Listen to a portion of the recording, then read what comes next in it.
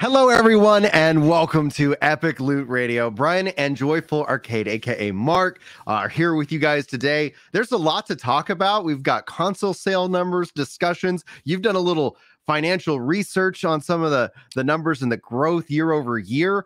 This is, I think, going to be a fun little conversation because it's always been a question that has boggled my mind, being that the PS2 is still the premiere. And I get the DVD argument. I get that because I bought it not just for gaming, but that was my first DVD player. But we're going to talk about that today. We're going to talk about what we're playing. We're going to talk about the Game of the Year nominations, kind of our thoughts overall, what we think maybe should have been nominated, and all this stuff and more. I think that's going to be what you get in today's show. Mark, how are you? What are you playing? What's going on with your life, bud?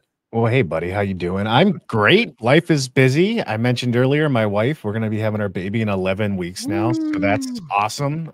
Work is solid and going strong. So, what am I playing? Right now, my life consists of helping my wife get comfortable at night as she struggles with the pains of pregnancy. And then after she passes out, I've been picking up my Switch and playing Star Ocean Second Story R. How is that? It's great. So I've never played a Star Ocean game before, and I was really attracted to when they announced it on I think a Switch Direct a couple months ago, or maybe half a year ago now. And it's apparently a pretty beloved franchise. It's been going for decades now.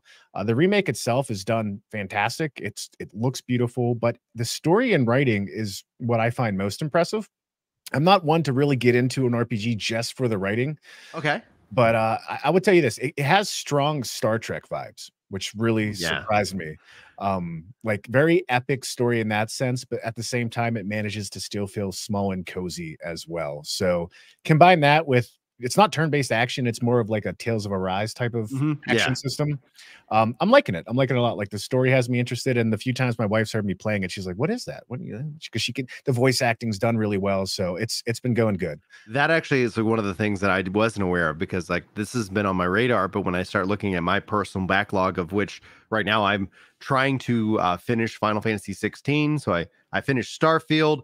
I put my review up for Starfield, and then I was like, okay, what's my next single player game? And the temptation was like, go play Spider-Man or go play Final Fantasy 7 Remake, Brian. You haven't done those yet. And I'm like, I don't need more unfinished games in my life. But second, it's like, actually, I've played many of the Star Ocean series, and we're back on the PlayStation as well. So the fact that you're, giving me that education that it's, yes, it's voice acted as well. That has me honestly very excited, because it's like, as actually honestly YouTube and kind of my schedule as a dad, is fluctuating. I've been able to do like these 1 hour like lunchtime streams on occasion during the week, and then it's like, oh, I'm actually like making progress through these games. There is a future in which that, yes, I will be able to play Elden Ring and finish it.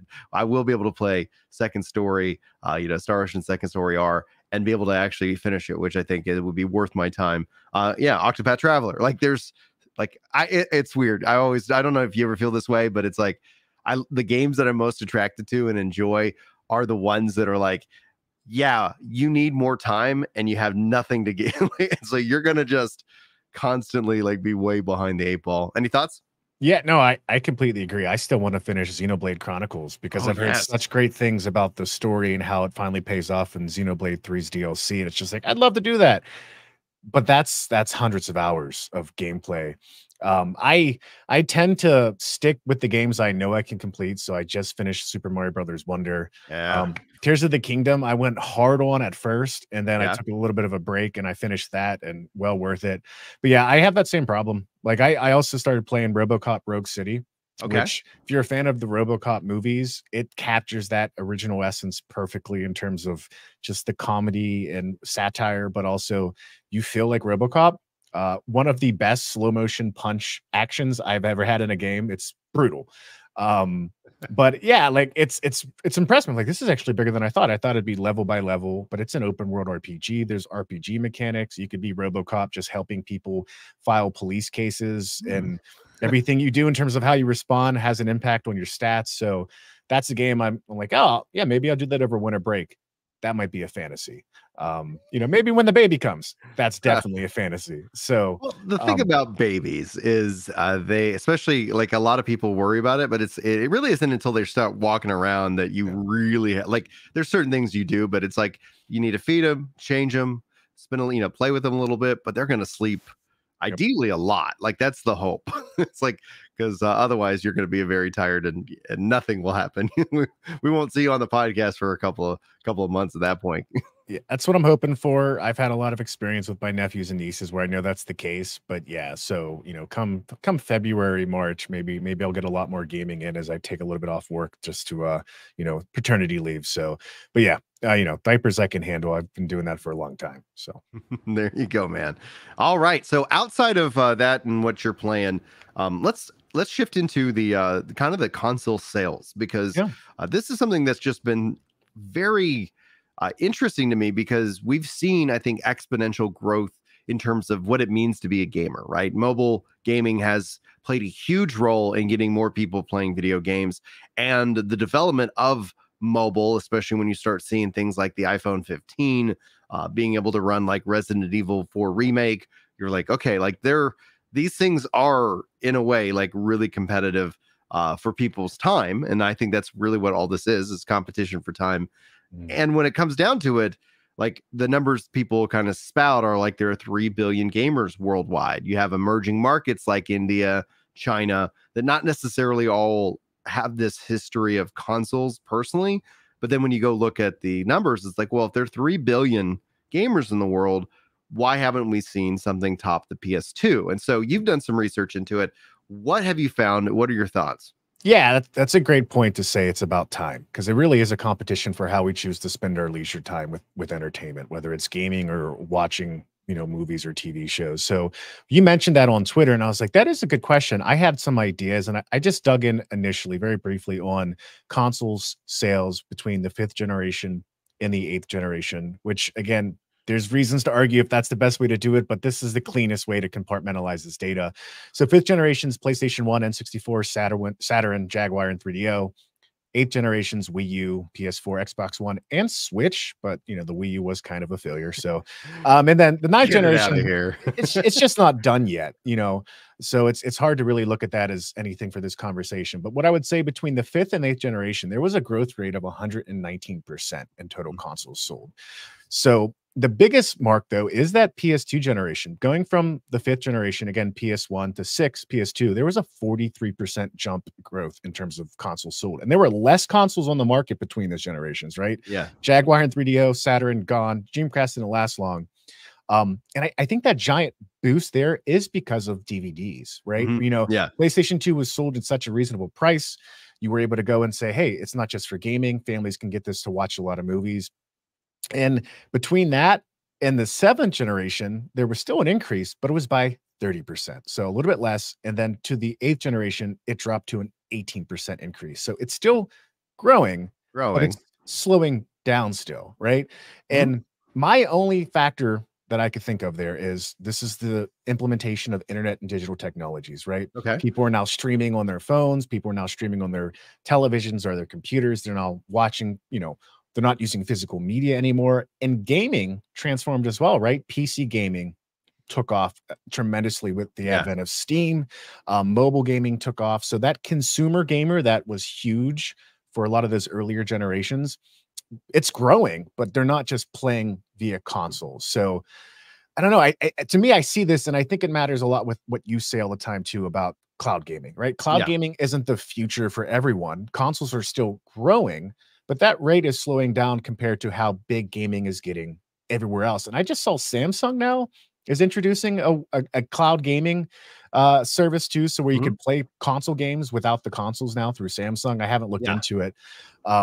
But it's just an interesting phenomenon. I would have to spend a lot of time looking into the data harder to say, hey, here's exactly what happened. But I do think it is that change in how we consume entertainment media. It's no longer physical, it's now digital, and it's now everywhere. Yeah, because maybe you haven't even seen like breaking news really over the last month has been like Walmart is announced like we're going to stop physical sales of video games. Best Buy announced that we're going to stop physical sales of video games. And so more and more the physical sales of video games have been lessened. And that also starts to set up the question is that will the next generation, which we would hypothetically assume it starts in 2028 based off of the Microsoft document leaks, Yeah. if it starts at 2028, is that an all digital generation? Is it like, yep, physical media like, or do they come out with a like an attachment, like a disk drive attachment for the, and then imagine how awful that would be though if stores aren't selling physical media. You either have to go to the like really niche stores to be Yep. able to get it. Will that end up converting the remaining holdouts on physical media, or will they live up to their threats of if that happens, I'm never playing video games again? What do you think? Man, as much as people say that, it's not going to happen. They're going to keep buying games, right? I mean, it it's a hobby. For some people, it might be close to an addiction, and because of that, it's just not going to stop. And I'm He's a big talking to me. This is an intervention. It's me too. I buy physical games all the time that I look at. I'm like, I might not play that. And digital games is so appealing because it's like I don't have to get off my couch to put a new disc in too. So it is interesting. Even some of the rumors around the next Nintendo console there was speculation that hey, there might be a physical and a digital version only as well, which really surprises me. But Nintendo's always few generations behind in terms of taking certain types of leaps in how they present their consoles. And Mhm. if they're considering it possibly, that is maybe a real sign of what's to come. Mhm. And yeah, So for me though, like I remember even on the Xbox One, really shifting into that all yeah, digital purchasing of the games, and that just carried easily into the Xbox Series generation because Microsoft had this backwards compatibility. That respect in and of itself says, great, I'm going to keep going. yep. Do you think the Switch 2 will follow suit and respect people's digital libraries, or will Nintendo be Nintendo and just say, screw you all, you've got to like, nope, this is Switch 2 forward. I i would even, and this is going to be horrible, and I know the internet will hate me for this thought, is that like I would even, because it's Nintendo and I'm such a fanboy for that company, and it's a love-hate relationship that I have with myself and Nintendo, but I would even be like, all right, just charge me a fee to unlock this game on the Switch 2 operating system. But if they do not give me a way to play my Switch games, that I think will break me. That Yeah. will be like a real big hurt. What do you think? It would hurt me too, and I'm a big Nintendo fan as well, just in terms of their approach to design and their philosophy about games. So I've read a lot about this, and I think some important things to consider is, Phil Spencer said we lost the worst generation to lose with that Xbox One, PS4 generation because Yes. people built their digital libraries then, and that digital library isn't something you could physically carry over or go back to really unless you keep that console on. So PS4 going to PS5, people were going to be a little bit more loyal to that. But if you were an Xbox guy, you're going to be more loyal to the Series X, Series S. Nintendo, in terms of a core competency, their strength wasn't ever really in internet or account administrative technologies. They were a gaming company. They were a toy company. Mhm. And I know the current president of North America has confirmed that, hey, what we've now done with the Switch, we've gotten rid of all the Nintendo IDs that was on the Wii, the Wii U, the 3DS, and all that. We now have a standardized account platform we plan on carrying over. To me, that says, hey, they're looking at the 1 billion plus software units sold on the Switch, which is the most ever for a Nintendo console. Yeah. And they're saying, this Oh. is an easy win for us to just allow you to bring it over. Now, if you have the account system in place, that tells me that that's part of it. The next part is backwards compatibility. Mhm. And if they still go with the NVIDIA system on a chip, but it seems like they are, there's a couple ways they could do it. They could emulate with that new chip in ways, or they could take the original Switch chip, like they've done in past backwards compatible systems, and just place that in the new Switch as well to give a more natural way to play it. That hasn't been confirmed yet, but my money would be that there is going to be some type of backwards compatibility support depending on what the new console itself can do, right? Joy-Cons, there's not even full support across the Switch units. If you have a Switch Lite, there's certain main Switch games you can't play just because there's no Joy-Cons, right? So Mhm. there might be some natural caveats to that, but I'll say this, I think Nintendo would be very, very stupid to not have backwards compatibility on what they've done with the Switch. Yes. Oh, it would hurt me so deeply because then all of a sudden it's like now I have to have because that's always the thing that annoyed me about any kind of console generation shift was okay, well I got to maintain this because my friends are all over here and that is a whole new friends list. And Yeah. I thought Xbox handled the transition to this generation the best, but PlayStation had the victory from PS4 Mhm. carrying that easily into and kind of being able to flex that into this generation. What do you think then? Just about kind of what we've seen with the Switch 2 rumors so far. Like, do you feel like this is going to like the thing I want to see from Nintendo? I guess to answer my own question, because we were talking about cloud earlier, and then I Yeah. want to jump into some of the comments that I see popping up here on in chat. One of the things I would love to see is a cloud edition of Switch where I can just like fire up a browser, fire up my Switch game, and that's it. Like there's no extra step. And I would be happy to even pay for that kind of service as a part of the Nintendo Online, but I don't think Nintendo has that within them technologically. And so there would Yeah. have to be a partnership that you would have to see. And Doug Bowser, president of Especially America, talks about how they really view Microsoft as a partner. Like, Yeah. what are your thoughts going in? Because the next couple of years are going to be crazy. I think you're right. Nintendo would possibly be interested in doing something like that, but they also like to have control about how that experience is delivered since they have such a high standard on quality. Now, Mhm. the great thing is that existing partnership with Microsoft has showed some weird, compatibility with like Xbox achievements, excuse me. Like I was playing Minecraft Dungeons on my Switch and I was getting Xbox achievements that popped up when I logged into my Xbox, which was really Mhm. cool. So they're definitely open to exploring that. That was kind of Microsoft going to Nintendo versus Nintendo going to Microsoft. The other thing that I find interesting is with the new news about this live action Zelda film is they're going 50-50 with Sony on that. Sony's Yeah. financing at 50%. So I don't know if that's necessarily going to lead to anything with Sony, but it at least opens the door to potential conversations depending on how that partnership goes as well. Um, Nintendo would love to give you a low, affordable version of any console they put out, right? Do they fully embrace cloud? Maybe, right? Japan, Asia Pacific markets, they're a lot more ahead of the game with 5G networks and all of that too. So it could be something they see as, something to explore with not the next generation, but maybe the generation after. But I do think you're right. Those aren't their strengths, right? They Mhm. would need help from a Microsoft or a Sony for sure. So Nevi Lincoln Chat says live action Zelda film has them wary. I was surprised by the live action announcement too. I was thinking animated in the style of Mario, and I think because that would be, I was like, I'm all about that. What are your thoughts? I'm the same way. I love Zelda. It's my favorite franchise, and we're obviously going to have a conversation about Tears of the Kingdom here in a little bit too. I was just as weary, but I'm also trying to be charitable, right? They care about this property. Nintendo doesn't want to drop the ball. There's some interesting names associated to it. I think one of the writers did. I don't know if it was the director did Maze Runner and Planet of the Apes movies, one or the other. So there's some potential talent behind it.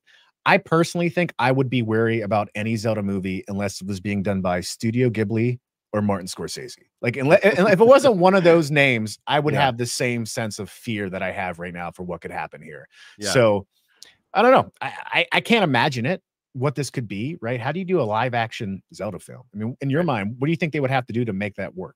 Oh, it's gonna have to be like you don't want to go gritty, Yeah, but I think the special effects budget is going to have to be absolutely absurd. Like obviously like the characters are humanoid, so you're not going to have to sit here and do too much about that, but there's obviously some weird, yeah, designs and characters that they could put in. And I think you have to lean into in a way I like if they could go into it as a kind of a Lord of the Rings kind of style, with that kind of epic adventure grounded in like, okay, these are real actors, but obviously in a fantasy world.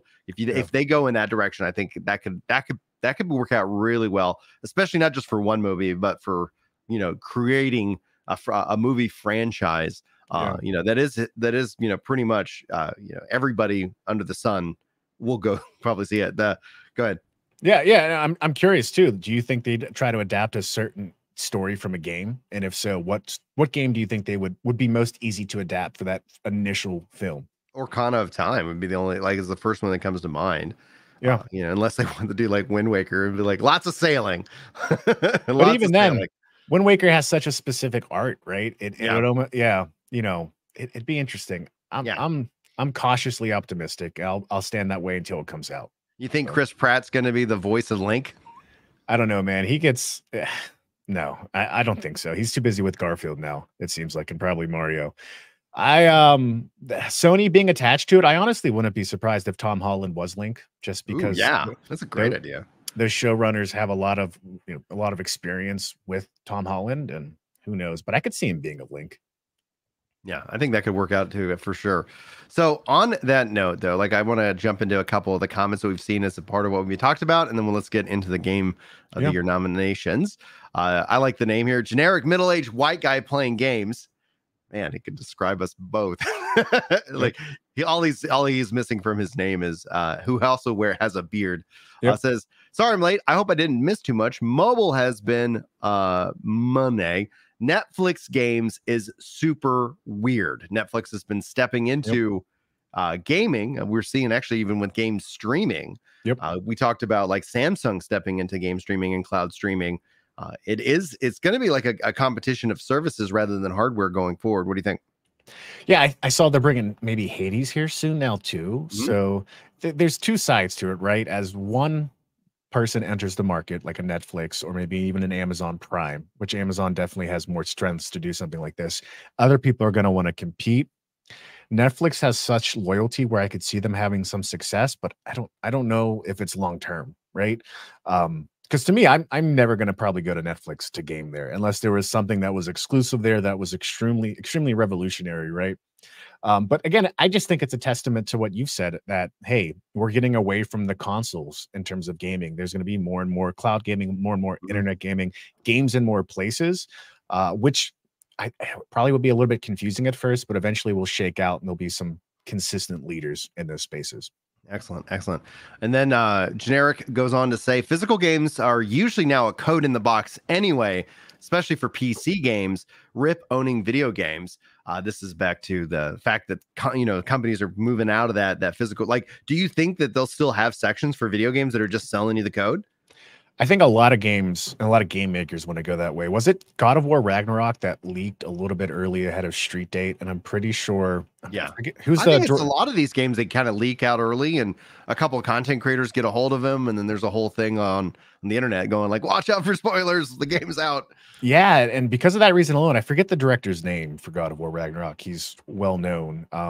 But I remember him even tweeting something like, I don't like this idea, but this is one of the reasons why just putting a download code in a box or just a disk that is just an activation key Mhm. is enticing because Yeah. you can avoid a lot of this. And from a game creator perspective, I get that you want to have control about how people experience your creation a certain way. Mhm. So yeah, I mean, it can happen for sure, unfortunately, but that does beg the question: what happens to all your discs then once the internet ends, or are you gonna be able to game when there's no more power? I don't know. I don't know. All right. Bollock says, I've been buying games on Steam for years now, and I have way more than I actually played. What bothers me, though, is that Steam could just fold up shop and taking all of their games with them. I do think the probability of that would be very, very low because any Microsoft, Amazon, Sony, like any big Yeah. company would be like, oh, Steam's closing down. Well, Yep. here's the check, and now it's not because of the just the volume of people and games that are there. But what do you think about especially game preservation when we talk about an all digital and cloud world? Yeah, it becomes harder, right? If you don't have a physical way to just always access something and turn it on, then you're dependent on a lot of other service providers to always be there. And just realistically, how history goes, that's not going to be the case, right? So Steam is extremely successful. They have tons of money and capital. I can't see them failing on their own. But yeah, it's a legitimate concern about what ownership actually means in general in today's world. I mean, what are your thoughts on that as well? So it is a tough it's a line of trust, right? Because like I Yeah. trust that, Microsoft isn't gonna like become an evil, and say, hey, we're gonna start, like, you now that license is only a 30-year license, and then if you want to keep your game. I do think that there is that, and I'm more concerned for like online games. Yeah. Obviously, I just started stepping into Star Citizen, and I think the experience with that game is like, yes, this is an online game.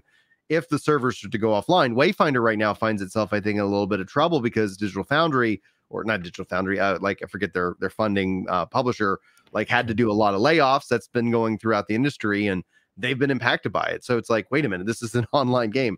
I'm not so worried about like Steam or Xbox or like the single player games. It's the games that do require a server to be able to be played, even if you're cloud streaming it, and they, like you still have to physically fund that server. And so that's where I fall into that concern more than any kind of single player or like, purchasing a digital license. Yeah, and we've seen certain fans of games that have gone that route or have gone and created their own server, right? Mhm. The question is there's legal aspects around that too. So Yeah. it's one of those things where I know some companies are more ready to jump on a legal lawsuit about that, but I do wonder if there needs to be a situation where you could say, legally speaking, hey, you're no longer supporting this product. You might own the IP, but there still needs to be some type of right that these people who bought the game from you have a Yeah. way to play it on their own if necessary. Mhm. Maybe it gets there as games as a service increases, as gaming continues to be a more and more important factor in just the economy in general as it grows and grows. But right now, that's definitely a tough point. Like, imagine a world without Fortnite. I can't, but there's going to be a day and The age where, possibility, yeah. yeah, yeah, and people are going to want to still play that. So, And you can't rely on the like altruism of gaming communities to support it with private servers, which ends up being kind of the process right now. I've even seen people working to recreate why am I drawing a blank? It's an old MMO. It ended up closing. It was released recently. I'm thinking like my mind just keeps going to Wayfinder, but man, oh my gosh, something set in the stars. It's kind of like based off the WoW team. If anybody in chat can assist here, it's like, yeah, not sure good about that lord, one. yeah, I failed. Like I was like, why? And that's probably part of the problem. In this case, all right. Back to the comments regarding Zelda. Zoela says, I think Twilight Princess would be a good choice. Neverlink agrees for the story theme. What do you think about Twilight Princess as being the theme for the movie? I think it could work. It's a dark story in ways, but it's very grand. And I know Twilight Princess also went for that very realistic approach to its art. So I think they could easily emulate a lot of those costumes and just looks in general. Even if they don't go that route completely with the story, I could see it being a big inspiration for how they bring it to life in a live action film for sure. Yeah. And then going into it, Yamron says, if he were still alive, Gilbert Gottfried would be an amazing voice actor for Link. He's normally a silent protagonist. Wouldn't that be? That would be the perfect April Fool's joke in Yep. my mind. What do you think? Yeah, I would say if we have that, we have to go with Danny DeVito as Tinkle in the green spandex suit, and that's gonna be a blockbuster. Oh, dude, instant hit, instant buy, Yep. for sure. And shout out to Winlord says, "Huh, just been watching my Star Citizen VODs, and I'm live. Nice, very much. Thanks for joining in, guys. Got lots to talk about left in today's show, so."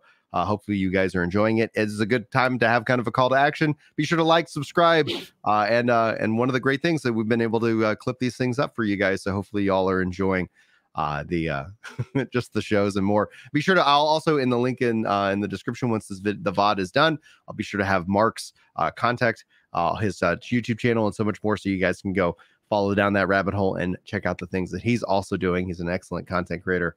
And so I thank you guys so much. Okay, I think it's time. I think we've covered the thoughts. We've covered what's going on currently in gaming. Now let's talk about Game of the Year nominations. Obviously, it was announced yesterday. I saw Twitter just goes off and does what Twitter does. Were you surprised? Were you shocked? Were you happy? Did you think anything got snubbed? What do you think? I'm not surprised by anything. I mean, it's kind of almost predictable at this point. Starfield wasn't on there, was it, for Game of the Year? Not for I don't. Game of the Year. It was on there for RPG of the Year, and I don't think it has a shot at Yeah. winning RPG in the year because it's stepping into Baldur's Gate 3. the thing is that I'm perfectly fine with Starfield not being on the game of the year because the games outside like the Resident Evil 4 remakes on there, and that in and of itself is like, okay, like is that's more of a conversation as gaming and gaming culture goes, is like, is that something we're okay with? Like, I don't want to sit here and dictate that to anybody. Like, Yeah. if people are like, yeah, it's a great game, it's like, cool, then it definitely, the people worked on it now. It's not like they just like remastered. It's not a remaster, Yeah. it's a remake. So it's like, okay, let's I'm game for having that debate and discussion. But the thing that I think for me that I was like really shocked by was that Starfield was not on there for music Yeah. or audio. Yeah. I thought the sound design and more in Starfield was really great, especially the music. I felt like it really was fantastic, and it missing on that was like, okay, like, it makes me also want to make sure I go check out those other games because being seventh place isn't bad. Sure. If I ever am lucky enough to release a video game and it makes it at number 7, which is not listed, in the consideration for any game of the year nomination, I accept. It's like, thank you. Yeah. Starfield's audio is the first thing that caught me whenever I started that game up. Just the sound that emerges at the boot up screen. It was captivating. It set the tone for the grand fantasy you're going to go on. Looking at audio design, Alan Wake 2, Dead Space. Dead Space surprises me. The Dead Space remake is fantastic, but I just think if you're going to consider that, Starfield had to be close to it as well. And Resident Evil 4 being on there too.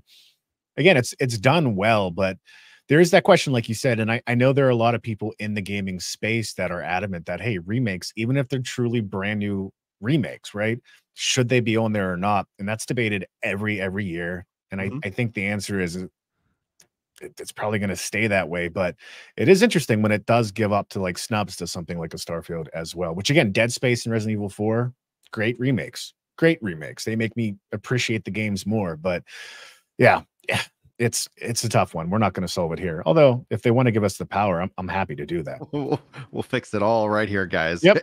And the internet and everybody will be in consensus. We've got Of course. it. We've managed it. This video game podcast has solved the problems.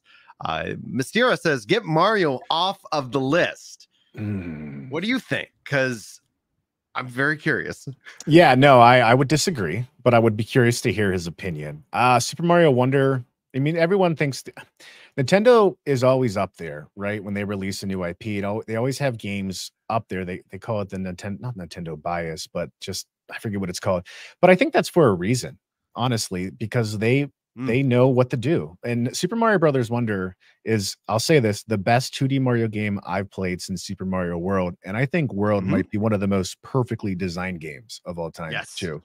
So for that, I don't think you can snub it simply for how important Mario has been to gaming, right? I mean, without Mario Brothers, what other franchise would have captivated and catapulted gaming in the 80s onward like it has? So yeah, so I'm actually perfectly fine that Mario is on the list. And one of the things I've been juggling, as we kind of round out this year is is it going to be Starfield for me? Because when playing through Starfield, I was like, yeah, this is my personal game of the year. Like, this is the game that I'm just like, wow, I really enjoyed this. I have my complaints about like the multiverse fatigue that, but it makes sense within the New Game Plus. But overall, the story, I'm like, a multiverse to me just makes every choice mean less. There's less impact. Oh, they died in this universe, but they're still alive in a million infinity, universes out there. Great.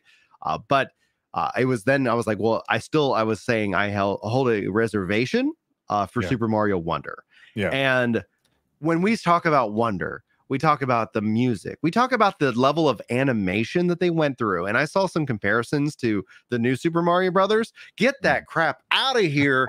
And I was such a Mario fan, so obviously biased, but I was just over like consuming the new Super Marios and at the same time grumbling like, why Nintendo did you call it the new Super Mario Brothers? Because it's now 20 years old. Like, it's my whole, I have a whole stand-up bit about like the Old Testament. Like, what a flex, what a word to just label like, hey, here's your scriptures. They're the old scriptures, but you got to hit this New Testament, man. Anyway.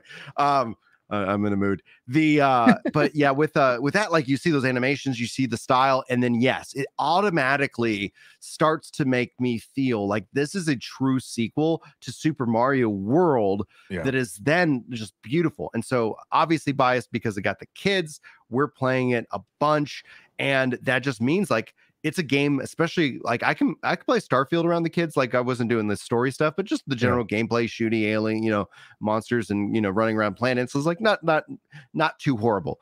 But Yeah. Super Mario is like it's on. It's family game night. We're playing Mario. We're all like doing different things, and you can play it multiplayer or you can still play it single player. They actually do it.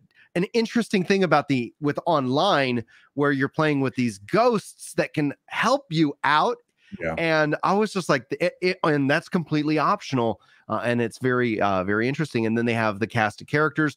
One thing I would have loved to seen though is that it's great that Yoshi, I almost said Yoshi P. It's great that Yoshi is a playable character. It would have still been cool to find him as a rideable mount in the game that then unlocked different kinds of exits. Yeah. That's something that I really appreciated about Super Mario World. And what I'm looking to see with wonder over the course of time is that is it a game that I keep returning to and just playing through the hardest levels and just trying Yeah. to find all the different secrets? The same thing, because it's still like I go back to Super Mario World every 5 years at least Yep. to sit Yep. down and just like, oh, I'm going to go to Star Road and I'm going to unlock all this stuff and all this weird muscle memory that Yep. still exists as a 40-year-old gamer. I'm like, all right, yep, got it. I don't even need those blocks to unlock. I can use the cape and do Yep. all these things. So it's been fantastic. Yeah, to your point about being able to play the game with anyone, and the attention to detail is mind blowing. Just all the small animations from Mario going into a tube and grabbing his cap, to the face of the Goomba whenever you're about to jump on him, like he's just terrified, like he knows he messed up.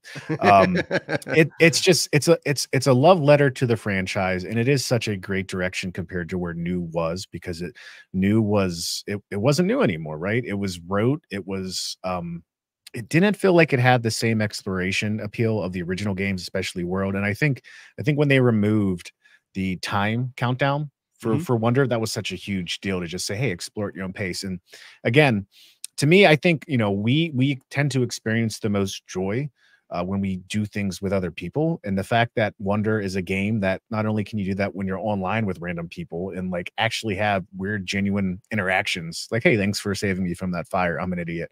Um, but just being able to play with family and friends, like that's a special testament to how good the game is. And I think that is enough credence to why it's on the list too. Again, also partial to him being Italian, just because, but Yeah, the it's always funny because the people like look at me and don't realize I'm Italian as well. And okay. it's like that's also made it fun to be a stand-up comedian because it's like, I can be like when Cuomo got in trouble, it's like I get it. Well, I get it. Like, okay, yeah, he's Italian. It's like that's not an excuse. It's like I don't know, man. Like it's funny because I married an Irish girl, Yep. and if anybody knows like the Irish, at least from my experience, it's like they're not really a touchy feely kind of bunch. But it's like with me and the Italians, it's like yay, like embracing and kissing and hugging and stuff like that. So Yep.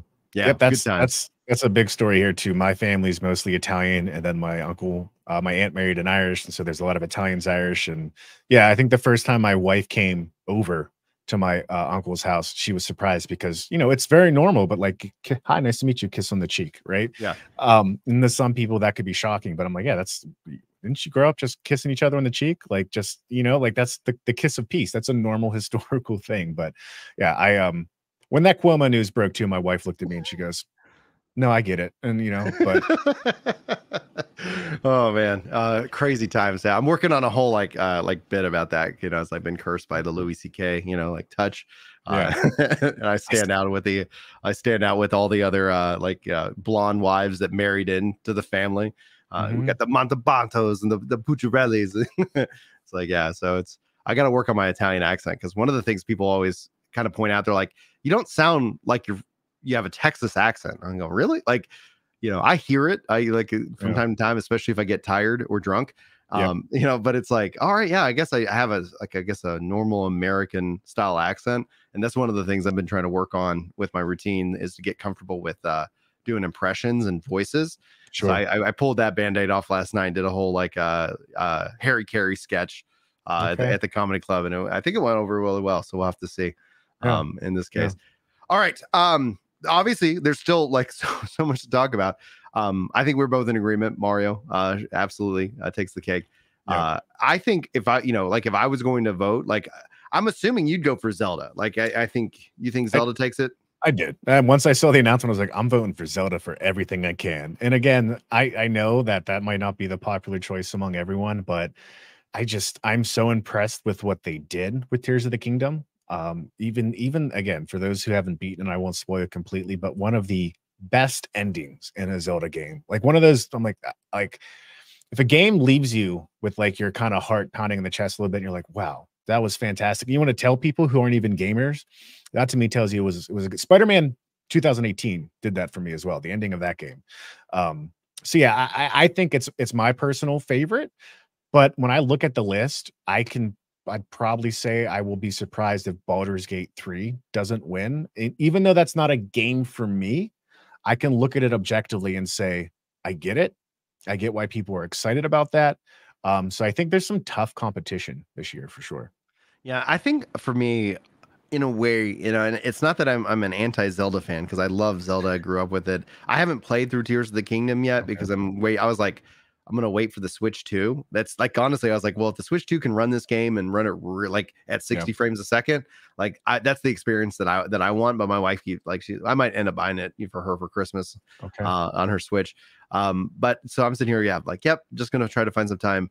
However, I do feel like there is a Nintendo bias, especially when it comes to the Game Awards. And yes, they do execute, but man, I kind of think that it's like if Zelda takes it over, Baldur's Gate 3, Yeah. it just I think it just calls them more in my view is that I think then you're going to see a bigger narrative push of that this is a paid for and bought awards. It's not a true reflection of X, Y, or Z. Do you feel like that could be anywhere near the reality of what we would see?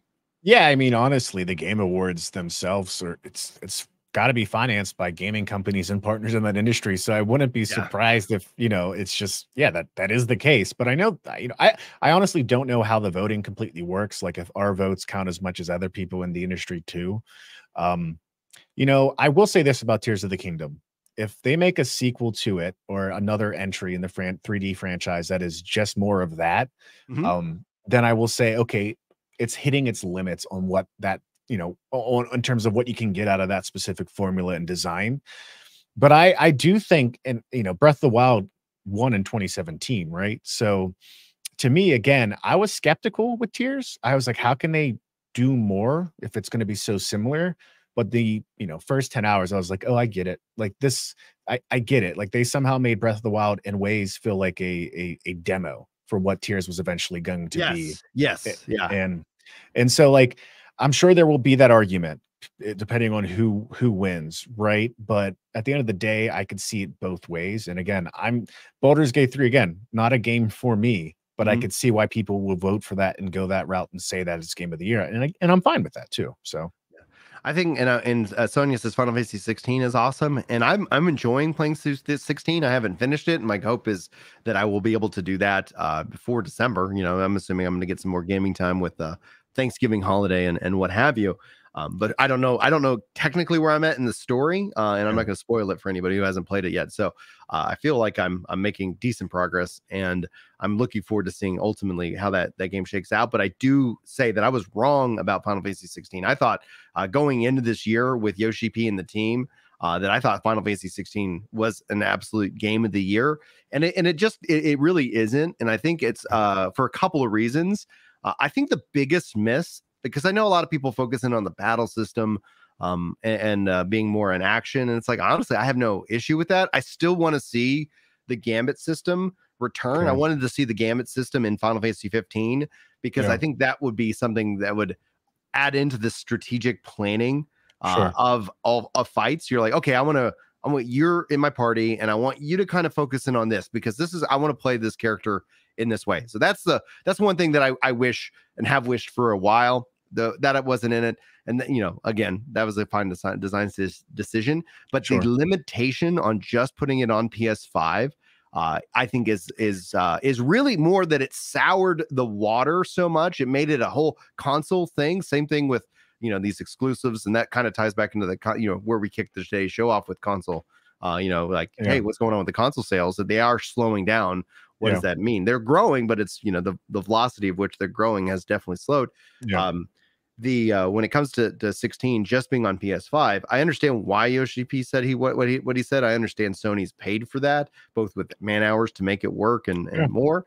But I think that in and of itself is the biggest miss, because it's like, hey, imagine if Endgame came out and we're gonna say only people on the East and West Coast can see it. Everybody in Central America, throughout this time zone, Sure. you're gonna have to wait a year. That would be like all of a sudden you're going to get spoiled. It's going to get ruined for you, and it's just not right. What do you think? Yeah, I agree. I see why. I know why developers choose that route, right? Because it is a time and a money thing. And when you're developing for one console, it's a lot easier to perfect that game for that one console. Like, kind of related to it, Baldur's Gate 3 didn't come out on Series S at first, and there was the argument like, well, the Series S is holding back this generation. And I kind of personally would push back on that, because it's they develop games for multiple consoles for PC all the time, because they're developing for different tiers of PCs. And I just saw that now that they've got Baldur's Gate 3 working on Series S, they found something in how they program the game that's going to improve memory utilization by 30% across the board for play. So everybody benefits. Yeah. And so that's something that takes time to figure out, right? And so depending on where Square was internally in terms of getting ready, I get why they made that choice. But yeah, unequivocally, it hurts it for sure. Spider-Man 2 as well. I mean, even games like Tears of the Kingdom, there's so many things to trade off about how you want to present your game. But there's still the idea of, is it better for our console and our brand if we keep it here too? And I think Square's a little bit different than some of those other franchises I also just mentioned. Like, I think they benefit. That IP is enjoyed everywhere already, right? On PC, on Xbox, so Nintendo Switch too. So I think they would benefit more for sure by being more places. So I guess the final form of controversy that we kind of saw after yesterday, Starfield, and I saw Star Flop and Star Failed trending, which was fun. But the other one was Hogwarts Legacy. And that's a game that came out and just had insane sales, a lot of really good critical reviews. Obviously, controversy surrounding not J.R. Tolkien, J.K. Rowling. Thank you. We've just been sitting down reading the books with the kids, so it's like nice. I've never read the books before, so it's been a fun treat. But do you feel like with Hogwarts, any kind of controversy surrounding the game is one of the reasons why it's not on any category? It's not even, like there's other games there where you're like, this isn't even from an indie studio and it's indie game and like nominated for indie game. Like, yeah, what do you think? Yeah, it's interesting, right? I remember it was the talk of early 2023. My brother-in-law said people are saying it might be one of the best games of all time. I personally didn't play it. It's the first game my wife ever played because she just read the books and loved it, listened to the books. And she was enjoying it, but she stopped. And I haven't played it yet either, so I can't really speak to it. When I look at these other games, I guess I can see the argument both ways. In terms of the controversy, I mean, that could definitely be a factor too, but it didn't pop off at me as well, just because honestly, with how good gaming has been in 2023, it personally wasn't a high one for me as well, right? Like there have been so many other games. I haven't made time for it, right? So it's like there's just been so many other games that I'm drawn into. But I decided I did purchase it, and I haven't, but I just like I have an addiction, and this is what we call an intervention. I get it.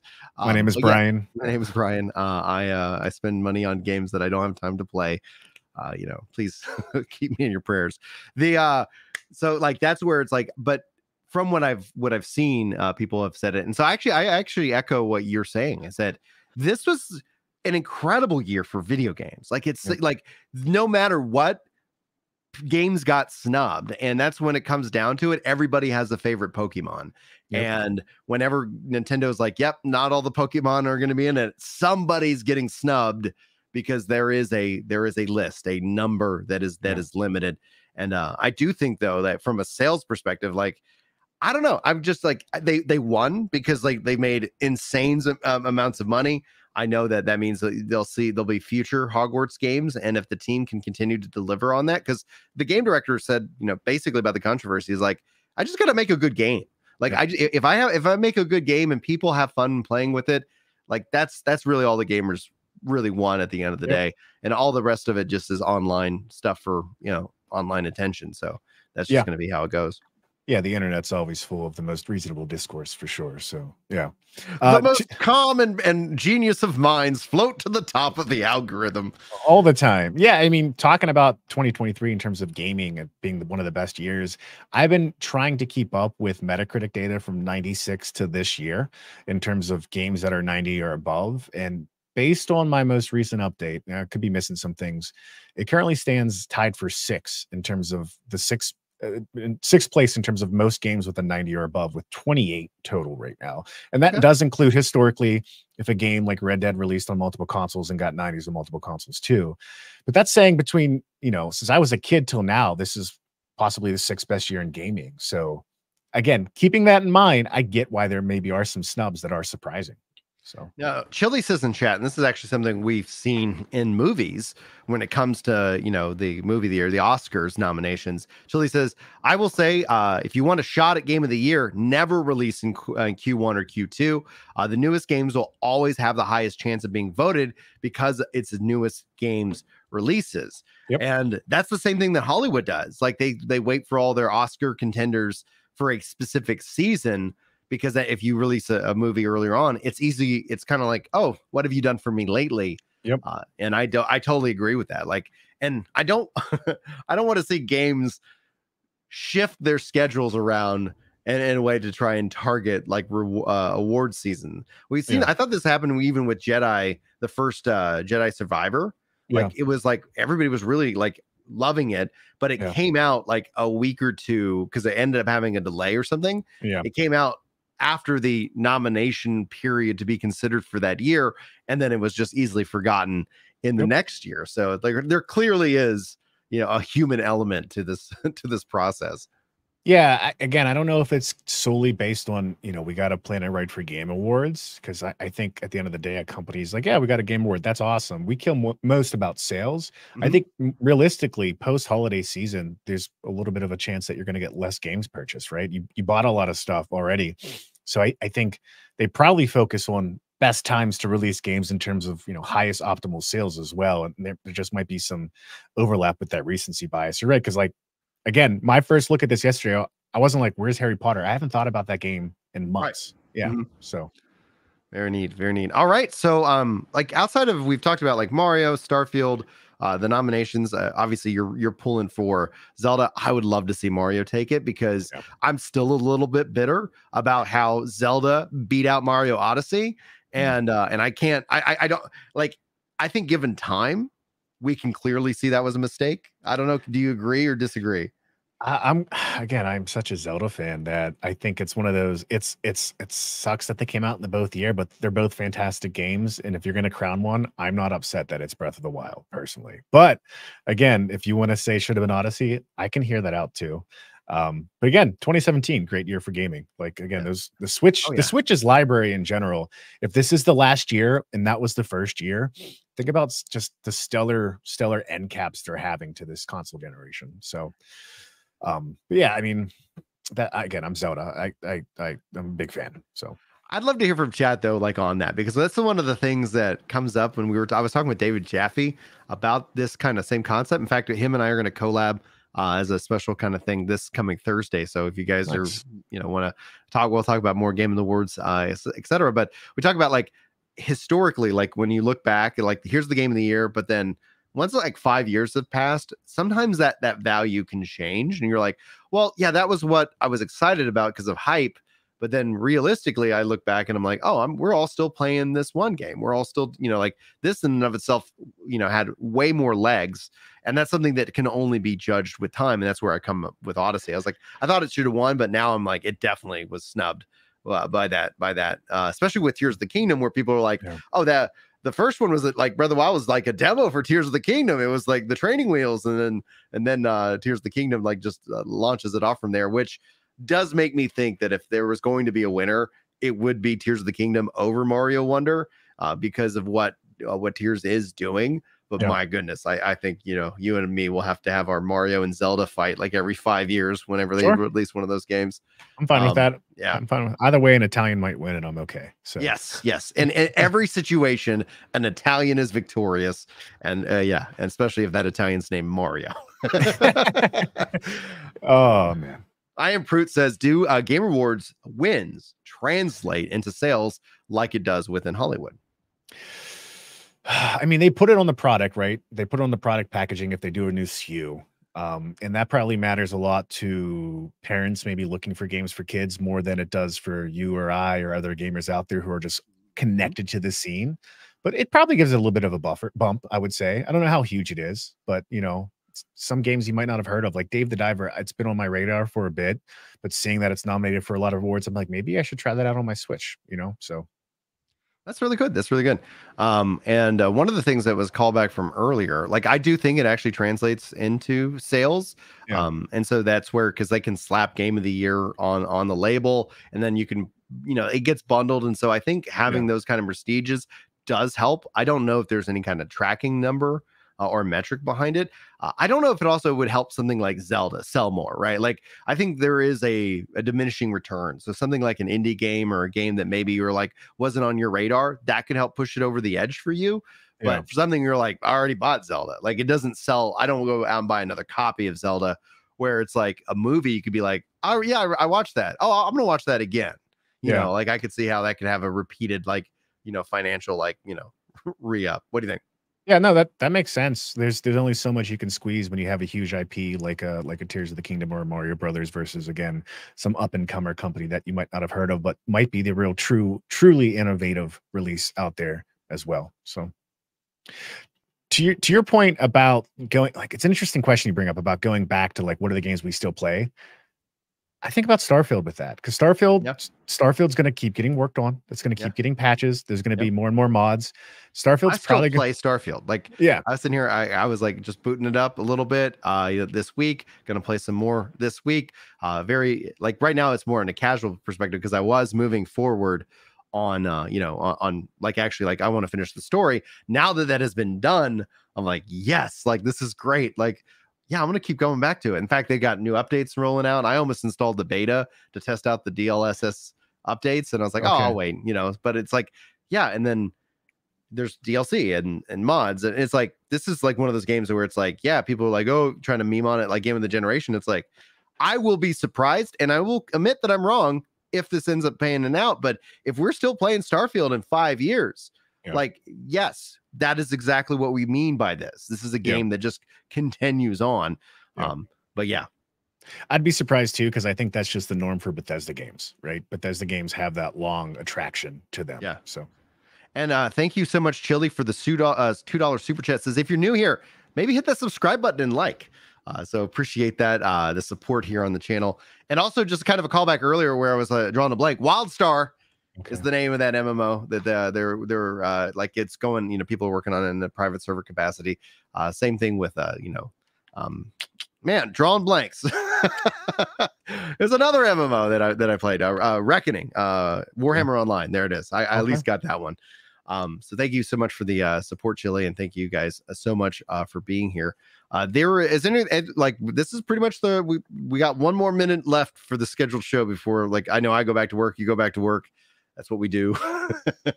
Like talking about games, and we like providing for our families. We're men. You got any final thoughts before we wrap up? Where can people find you?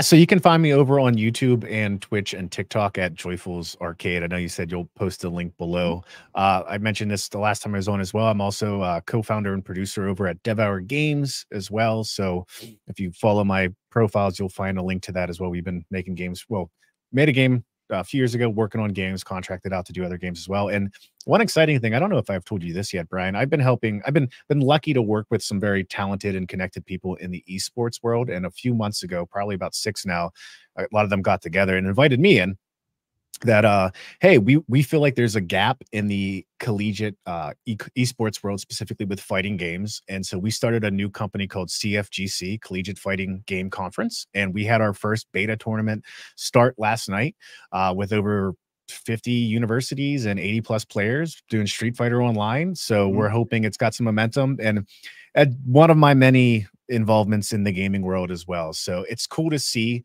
that aspect of gaming, esports. I follow it. I followed it adjacently beforehand, but now that I'm getting more involved, you can see such passionate ways gamers, going back to, are you still playing this game? Street Fighter 6 is going to be played for years and years and years, right? So that's up and coming. If there are any esports fans out there, any college folks out there that like to play fighting games, I'll have that on my bio as well to see, you could enter and participate.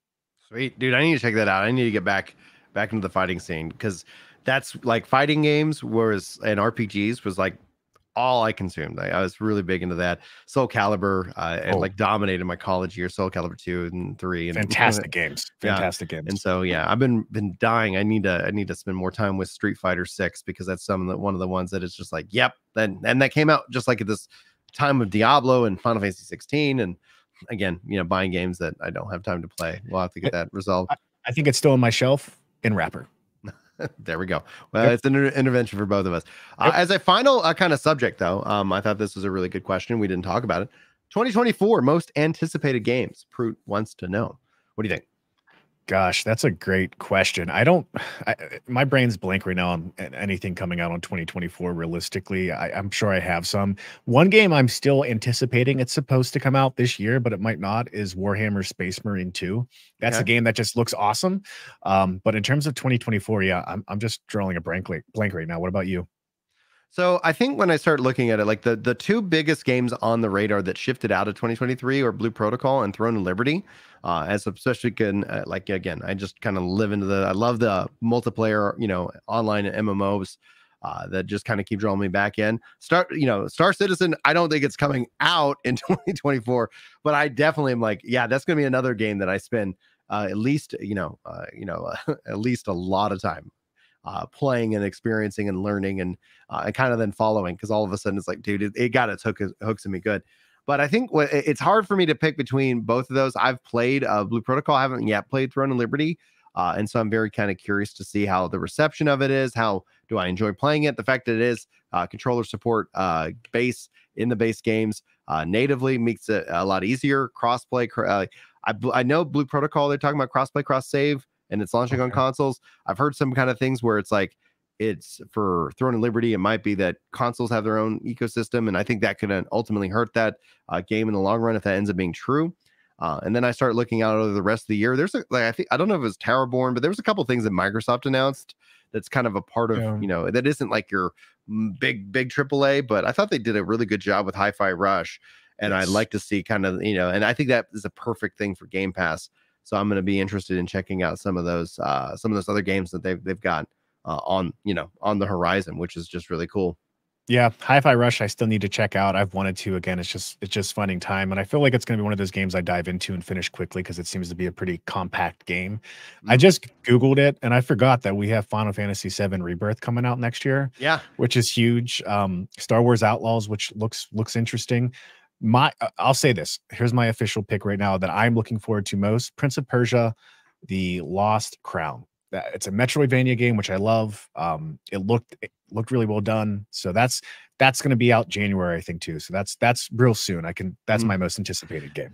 See, and for me, like, that all depends on if I finish Final Fantasy VII Remake, which I have to start Final Fantasy VII Remake to finish it before I jump into Rebirth. So that is, there's a dependency here. I think of that from a software like, oh, we got a dependency. I got to get this knocked out before I can even consider. So I've avoided all the 7 Rebirth stuff, and because a trailer, I was like, oh, shield my eyes, and go from there. But yeah, dude, it's gonna be, I think, a really excellent year. And at this point, like, I think I think we gotta get back to the grind. I thank you guys so much for taking some time to spend with us during the day. Again, go if you're watching this as a VOD, sound off in the comments as well. That's a great way of supporting these. And check out the links. I'll get them added, and you can go check out Mark's content on the internet as well. But without any further ado, I'm gonna let you guys have a wonderful day, and hopefully we'll see you guys in the next video, podcast, and or live stream.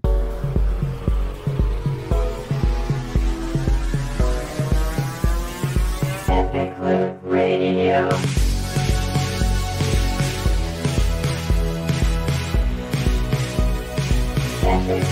Radio.